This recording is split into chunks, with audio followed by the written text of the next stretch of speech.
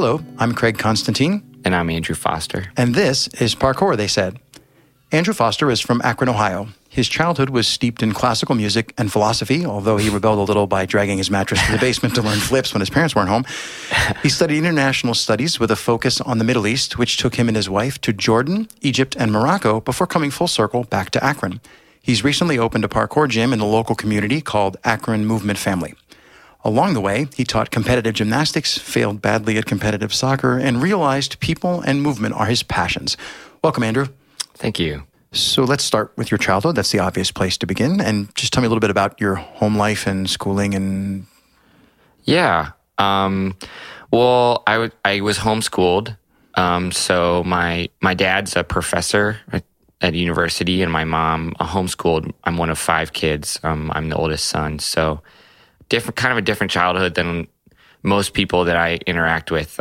It's always kind of it been an identity for a long time. I guess as I've gotten older, childhood fades away and it's not as much an identity as it used to be. Sure. But people ask me who I was, I'd say like, oh, I'm was a major feature. Kid. Oh, okay. But yeah, it was a lot of time spent. My parents taught me very early on that it's all about learning. It's all about gaining knowledge. Right. And school was not about grades. I never even knew what my grades were. It was just about like, how much did you learn? What information did you get out of it? So I did that a lot. Just always reading books. Always just family dinner table conversations where like discussions about like philosophy or about like my dad's a scientist, so we're talking about like the detailed mechanics of like some scientific process or something. Okay. That's interesting. Yeah. So lots of that, and then. My parents put a lot of value on music, so we started music lessons really young. I started when I was 6 and playing classical piano for all the way through till I was a senior in high school, and then took up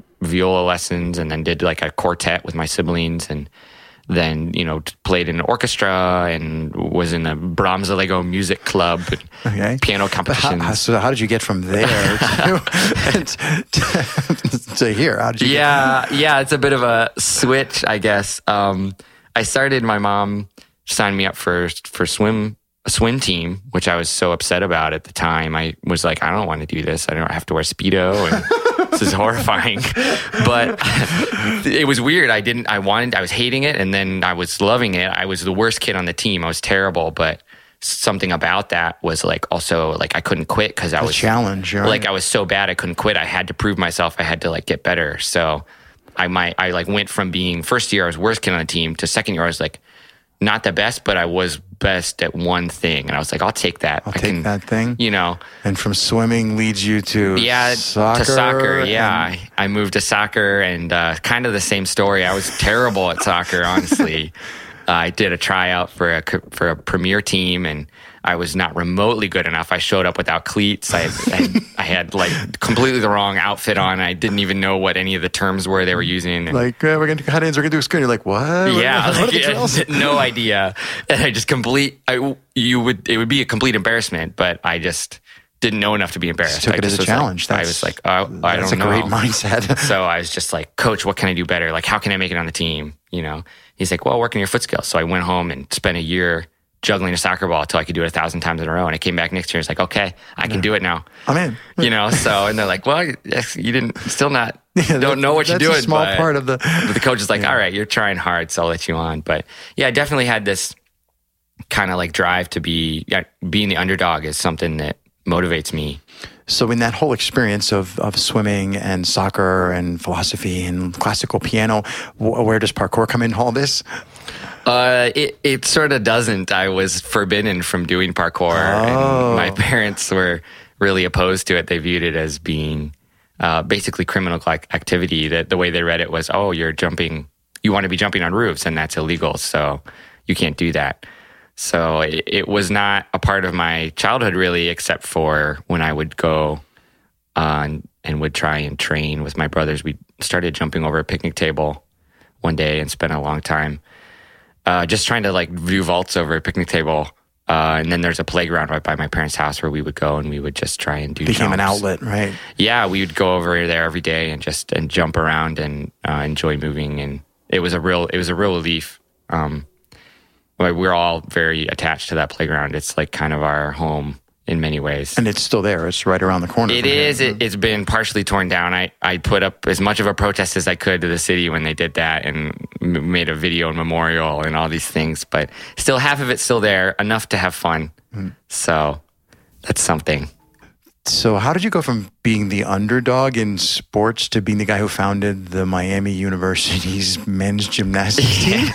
Yeah, that's kind of weird. I honestly, and it's weird saying it like that because I never even thought I was going to be doing that. And I didn't mean to. It just happened. But, a guy in my dorm walking down the hall one day, freshman year, was like, hey, anyone interested in going to try out the gymnastics team? I was like, ooh, I can't do gymnastics, but I've always wanted to do a backflip because I'll teach you a backflip, no problem. I'm like, okay, I'm in, let's go. We show up, he's like, and we walk in and it's all women. He's like, oh yeah, it's a women's team. I was like, wait. That's when you discover that they're not actually allowed to tell men that they're not allowed to join. Yep, no rule against that technically. So I paid my dues and I was on the women's team. And I was hooked. I got the flip bug. I couldn't quit. I just started, no coach or anything. I just taught myself, but I'd go in every day and try. And of course, the guy who hooked you gave up after 3 weeks because it didn't hold his interest. And yeah, he's long gone, and I'm there by myself, literally over in a corner of the gym, just like, am I in anyone's way? I'm gonna try things over here. So yeah, I started going to competitions, and I just I try, and I had a rule: I had to try a new skill every meet on everything. So I'd ask guys, the guy in front of me, be like, hey. So how'd you do that? What was that move you did? Right? Because I'm gonna try that in a second. And I'm pretty sure there's an unwritten rule in gymnastics that says you're not supposed to try new moves at the competition, right? Yeah. Nobody does that. They were so confused. The judges are like looking Where's at me. The one? How do I give a 1.5? Right? I got a 1.5. That happened. That's really low. But I tried. I something about I was so bad. Again, I was so bad that I couldn't quit. I was like, I gotta get better. I gotta try. Yeah, but passionate, and passion is the thing that I'm picking up in all of our conversations. Is that you wind up being so passionate about it, and that everybody else is just like, well, that looks like fun, even though you're not doing so good. Yeah, no, like I went to gymnastics meet. It was honestly terrible, but I was having so much fun. I didn't care. Like it would have been like a joke, but it was so fun. Like people would be like, hey, he's like really enjoying what it. Can you accomplish when you actually don't care about winning? Why, you can have a lot of fun and you can grow and learn a lot. Yeah, I don't know. I'm always a guy, if I'm doing something, I do it 100%. So I don't really usually do things halfway in most anything in life, I guess. So at college, how did you get into Arabic studies and wind up in Jordan? Yeah, well, I had to take a language for my major, international studies, and I also had to pick a focus. So I picked a focus on the Middle East, and I picked Arabic. I guess I have kind of a fascination with that area and had always been interested in it. And then my Arabic professor was from Jordan, and one thing led to another, and I ended up in a study abroad program to study Arabic at the University of Jordan for a summer. So I went over there for a 2-month, intensive Arabic program, and kind of fell in love with it over there, and ended up telling my professor at the end of 2 months, I was like, hey, you know how we have a flight tomorrow? Yeah, I'm not going to be on that. I'm not going to get on it. I dropped out of college for a year, and I lived in the Middle East and stayed there, and I loved it. I loved the language. I loved the culture. I loved the food. I loved the people. It was amazing. So while you were in Egypt, I understand that you surreptitiously fell into a parkour jam and tell me how that happened. Yeah, kind of crazy. Like I said, it's just one of those things that happens. I went out to this park to train, and it was there for a few minutes training, and then I see a guy out of the corner of my eye do something like a jump, and I'm like, gotta check that out. I said, that was like a precision. I see baggy sweatpants. I go running over there, and there's a group of guys, they're jamming. They got some hip hop beats playing, and they're breakdancing. They got a little kicker. They're chucking side flips. And 5 minutes later, I'm home. I'm with family. We're all training. Walks up and says hello and does a backflip and that, right? Oh yeah. It's awesome. You don't even need to speak the same language. I spoke Arabic, but nonetheless, it's just like you start training together, and we train that day, and then at the end of the day, they're like, okay, meet back here tomorrow, another training session. I'm like, yes, all right. I'm in. And they're like, more people show up the next day, and then we're training, and one dude pulls out a cell phone, and he's talking on the phone, and he's like, hey, you want to meet Danny LaBaca? I was like, yeah, wouldn't we all? Right? Wouldn't we all love to meet Danny? He's like, no, for real, Danny LaBaca has a jam tomorrow. It's like, what?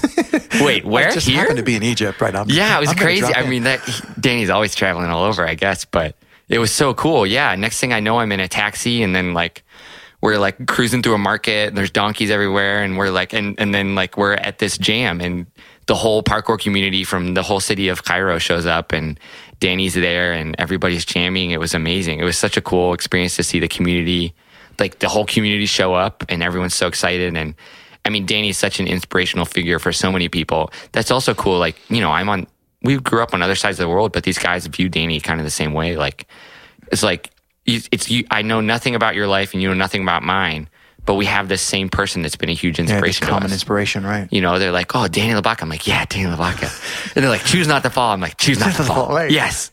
Yeah, it was great. So that was I mean, Danny's been a huge inspiration for me. Growing up, even, I remember showing my parents some of his videos, trying to convince them that parkour was a good idea. Where he's talking about how it's changed his and influenced his life, and so getting to meet him, I took a picture with him. I was like, sorry to be that guy, but I got to take a picture to show my brothers. They're never going to believe I met you. But yeah, and then he invited me to have dinner with him, and we got to talk. And you know, I feel like he's like a sage or a guru, sort of. Like, you don't talk to him for very long before he's like picking you apart.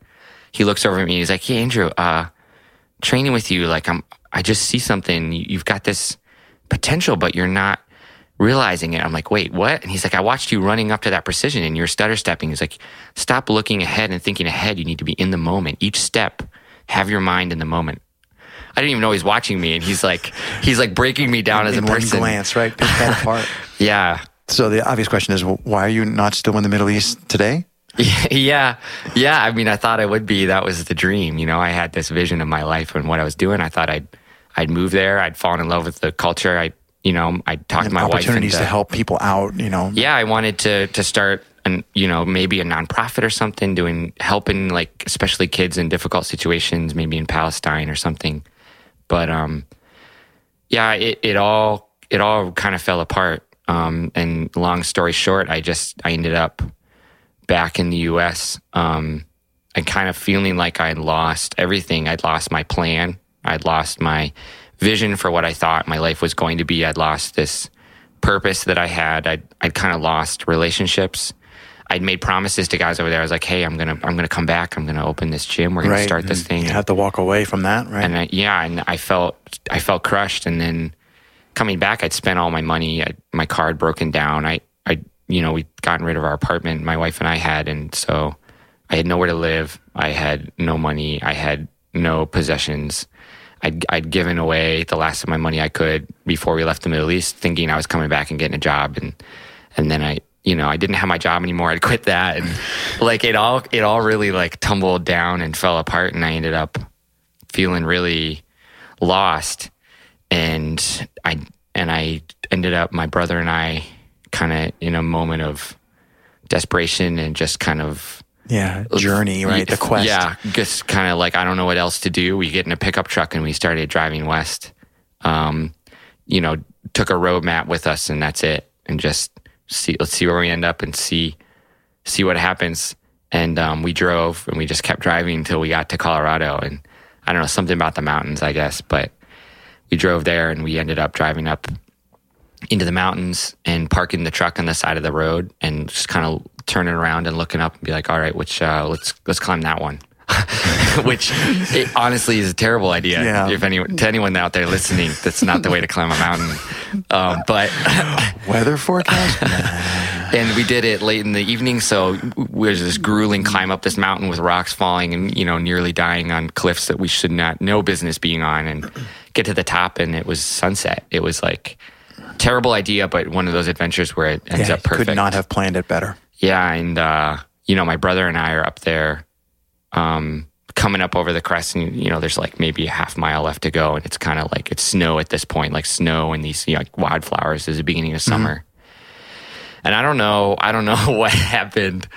I don't know why I'm saying this on a podcast. I took all my clothes off and I just like ran naked up the rest of the mountain. I felt like it was this moment and it was the right thing to do somehow. Like it was this, I don't know if it was a metaphor for myself or it was just how I was feeling that I had nothing left. Catharsis, right? You know, like I had, and on top of it all, I guess I didn't mention my knee was injured at this point. So I couldn't do parkour either. And that's the thing I wanted to be doing. And so I had nothing. I was like, okay, well, might as well take my clothes off too. I guess I got nothing left. So I ran up this mountain naked and was at the top. And I come up over the crest and the sun's setting and just everything's lit up. It's all golden. And there's just like the Rockies spread out, these mountains as far as you can see.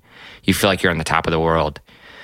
And the sky's so big when you're up there, you know, like I don't know, you here in Ohio, you drive through trees and buildings and whatnot, and the sky's kind of this blue thing up there, but yeah, overhead, not all around. Yeah, you get on top of a mountain, you're like, no, the sky's like kind of almost to your feet. Like you're just in this huge dome of the universe and you feel so small. And yeah, just looking out at it all, I just kind of threw my fist to the sky and let out a yell of, I don't know, of anger, frustration, of hurt. Like final fling, the last bit of thing you were holding on to. Just, you know, shaking my fist at God and saying, why? Like, why is this? Why am I here? Why have I lost everything? You know? And it's weird because that moment was like kind of rock bottom for me, but it's also the beginning of moving up, of a change. Yeah, the new journey. From there, you have two choices. You have the dark abyss on one side, literally, and then you have the journey that you chose. Yeah, I did. I felt like I had a choice, and I had to look and choose. Do I go into nothingness? I give up. I quit. You know, I walk off the cliff ahead of me. I just run off it and scream, and that's it. Or do I accept that, okay, like everything's been taken from me, but it was never mine to begin with, you know? We come from dust and we return to dust. We don't have anything except what we're given. And it's a gift. Life is a gift. Everything, every breath I have is a gift. Every step I take is a gift. If I only get to train parkour one more time in my life, that's a gift. It's not a horrible thing. It's a beautiful thing. You know, if I'm paralyzed tomorrow, you know, I still have been given so much. So I guess it kind of like hit in that moment. I had so much clarity of realizing I've been looking at life backwards this whole time. I'd been putting my motivation, finding my motivation in and putting my hope in all these things that I had, all these like parkour abilities. Everything's anchored in the future that way. If you're always thinking my plans for what I thought I was going to do with my life, how I thought things were going to pan out and all these things, and realizing, and it's funny thinking back to the Daniel Labaca's words to me about, you know, stop focusing on the future. You're stutter stepping. You're losing your strength. I was running up to a precision jump and I couldn't hit it because I wasn't putting my power into each moment, each step. I was looking ahead of the jump. And it's so true. In that moment, I guess I kind of hit that point of realizing that I can't put my hope in all these other things because they all pass away eventually. Sure. You lose There's no guarantee. And so I had to find something else to live for. And I chose life, you know, between the two choices, the darkness, the abyss, and I think faith or hope or something. I chose that. I said, okay, I'm going to believe that I think God has a purpose for me, that there's some value for my life, that there's something that was worth living for. And I just have to try and seek that out and find what it is.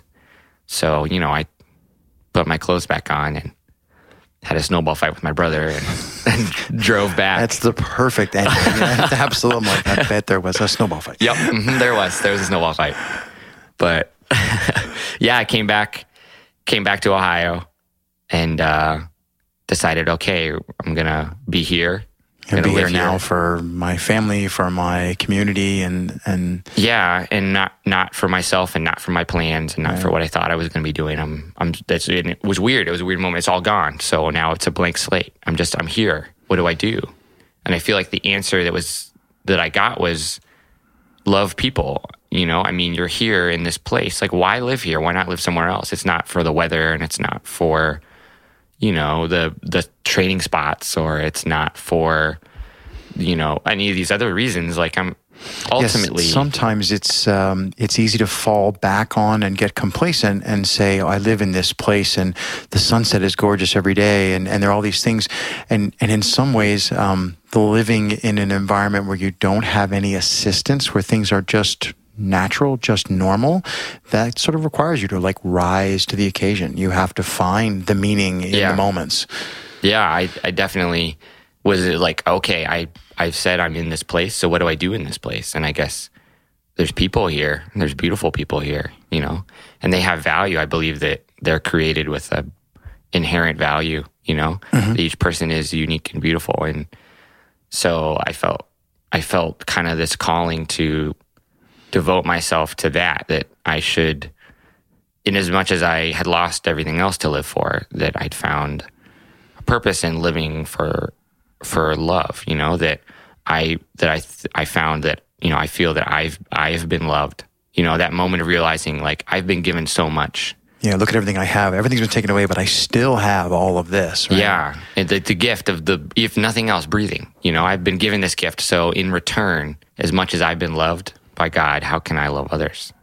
So that really started digging me into the idea of like community here, like in this place with these people. Like, how can I be a good father? How can I be a good husband? How can I be a good community member? Well, you know, what would that look like? Right. Yeah. How can I do that? And even if it's hard, even if it's not, you know, sometimes I feel like it's people aren't participating, or they're even fighting me in a way. Like sometimes people hurt you in relationships. Sometimes you're trying. I feel like I'm trying to build a community, and people are almost like fighting against me in that. But I think that's part of it. You know, I think that's part of loving people, is being able to take whatever they throw at you. You know.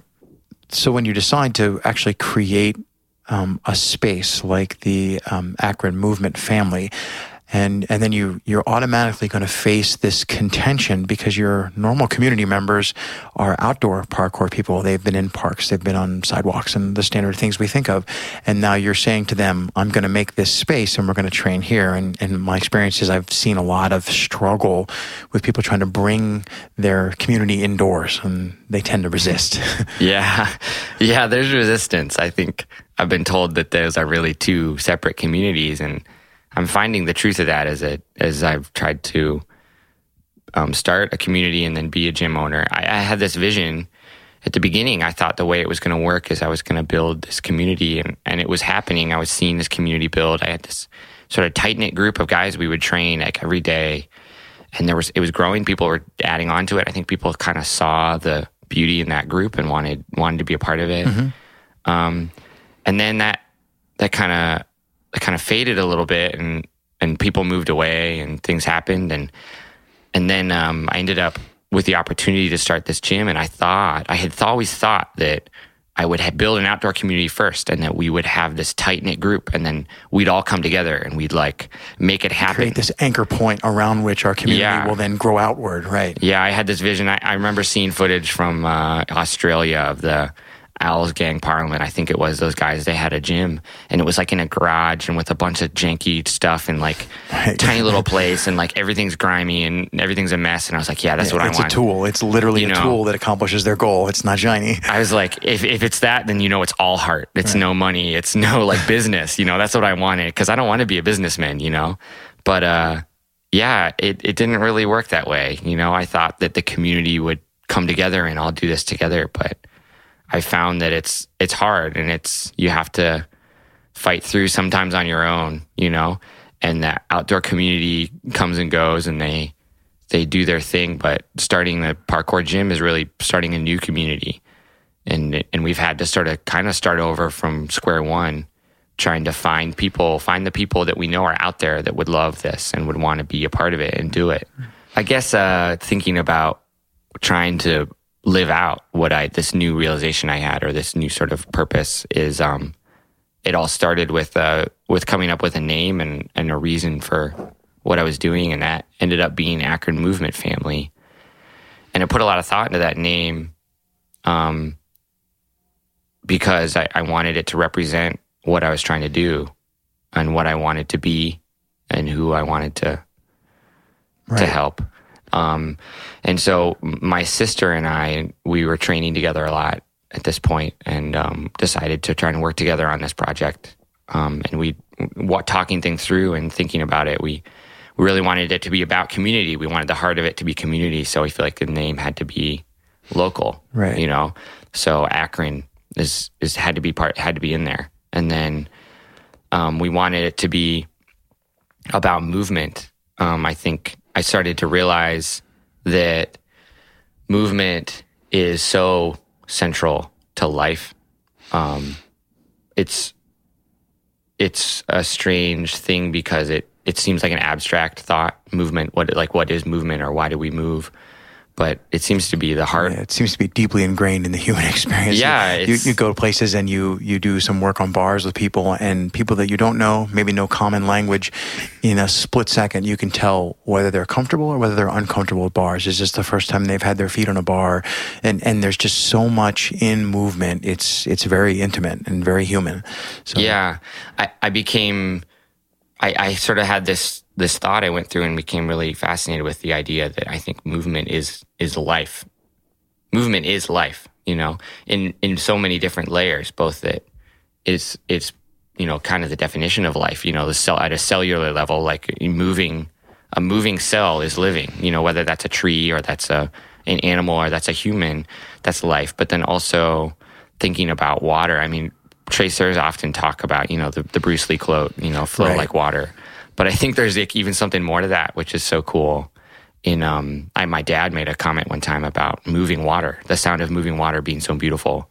And it started me thinking, like, well, what is it about that? Why? Yeah, why am I drawn to moving water? Everyone loves a river.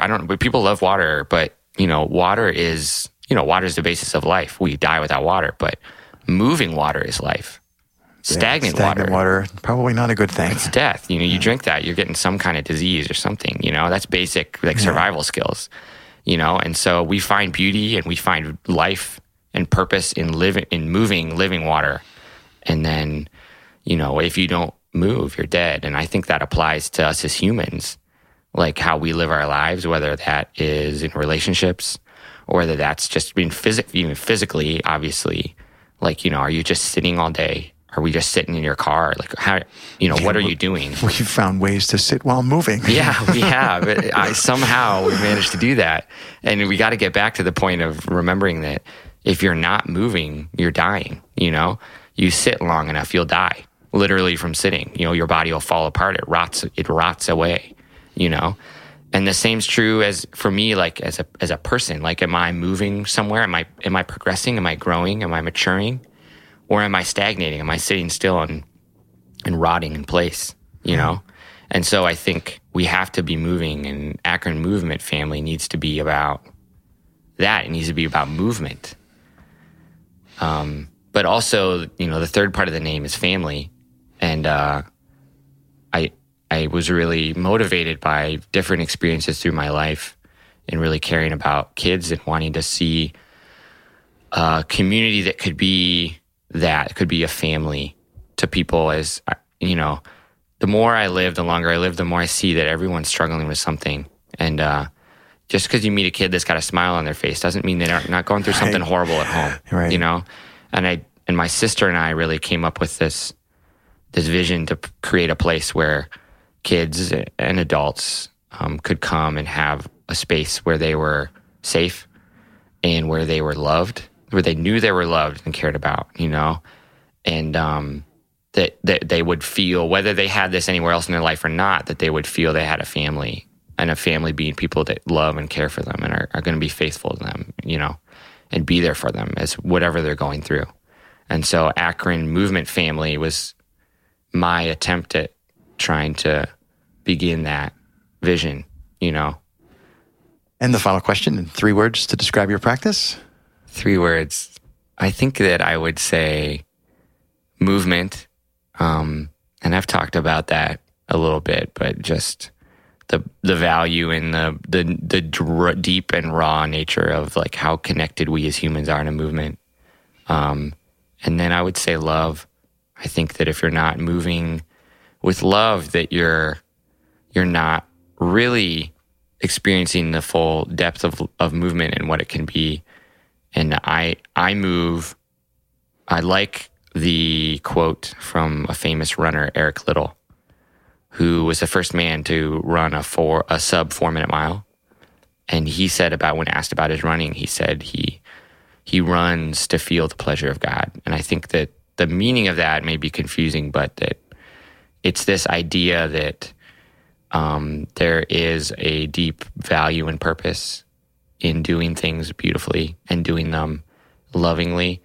And so I want to move, when I train, I want to move with love towards others, towards myself, towards God.